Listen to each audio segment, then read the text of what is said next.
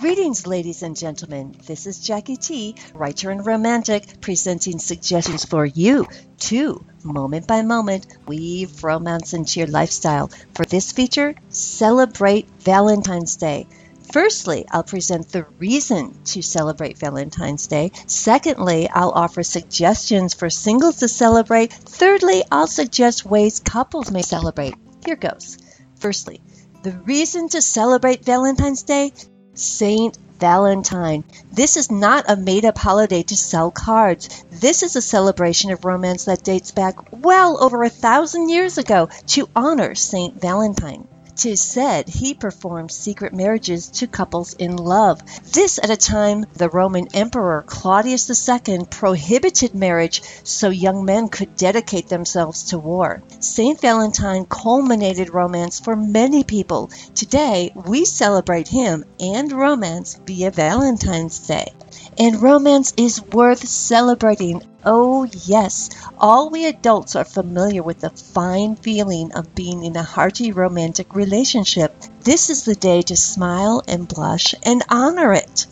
If you're in a couple, celebrate romance with your darling. If you're presently not in a relationship, celebrate the romance you know. Secondly, ways to celebrate for singles. Singles, you are romantic. Stake your claim on this holiday. Go to a singles-only gathering or host one. To find a singles-only gathering, search online. Valentine's singles events are increasing in popularity, yet if you do not find one in your area, host your own. Make it a red party.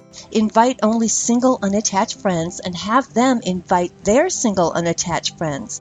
Everyone needs to wear something red and to bring something red. For example, fellows wear a red tie or a red shirt. Ladies wear a red dress or a red scarf.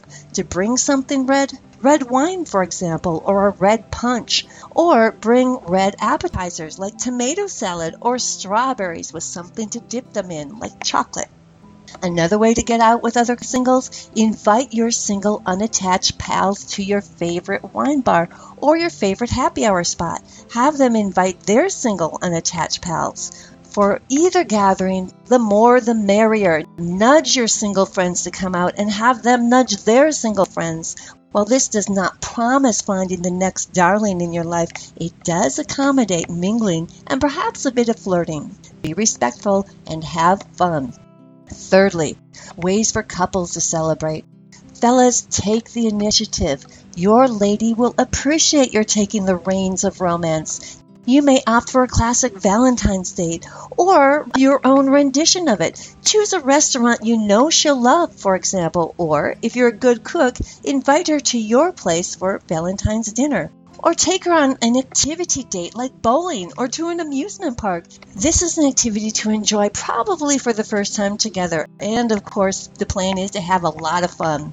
However you compose your Valentine's date, make sure to include good food, good beverage, and a gift. Depending on your expression, the gift could be one flower or a bouquet, a box of chocolates from a select chocolatier, jewelry, or bowling shoes.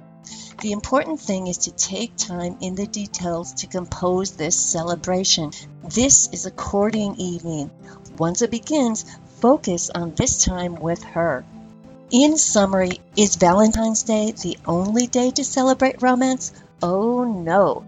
We need to celebrate romance every day via little choices and gestures. However, this day we put romance in the forefront and honor it as an integral part of our lives. If you're in a couple, celebrate with your darling. If you're not, get out and celebrate with folks who are also between relationships. Saint Valentine led a crusade to defend romance. On his day, we are taking the baton, per se, to carry it on. This is Jackie T, signing off for now. Till next time, remember, stay romantic.